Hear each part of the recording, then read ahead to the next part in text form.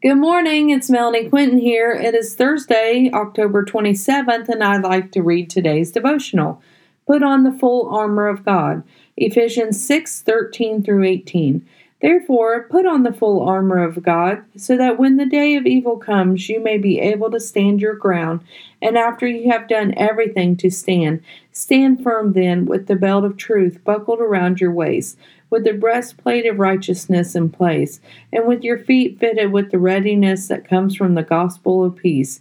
In addition to all this, take up the shield of faith, with which you can extinguish all the flaming arrows of the evil one. Take the helmet of salvation and the sword of the Spirit, which is the Word of God, and pray in the Spirit on all occasions with all kinds of prayers and requests.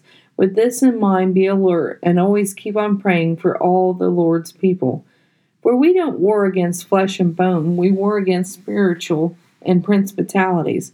Do you know the Lord's word and the Lord, or are you trusting others to lead you in the way you should go? We need to know the word of the Lord to discern between truth and lie. We need to learn to stand firm in the Lord, no matter what others might do to shake us. For He never changes. He is the same yesterday, today, and forever. Do not walk around with only one part of the armor, for when you let your guard down, the enemy will take his place to attack you. Stand tall and firm in the promises of the Lord. He will deliver us at just the right time. He is a father that wants what is best for his children. Can you put aside your way of doing things and pick up his way?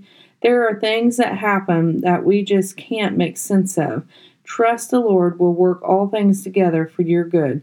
Do not lose hope in a revival. Do not lose hope in the loved ones saved.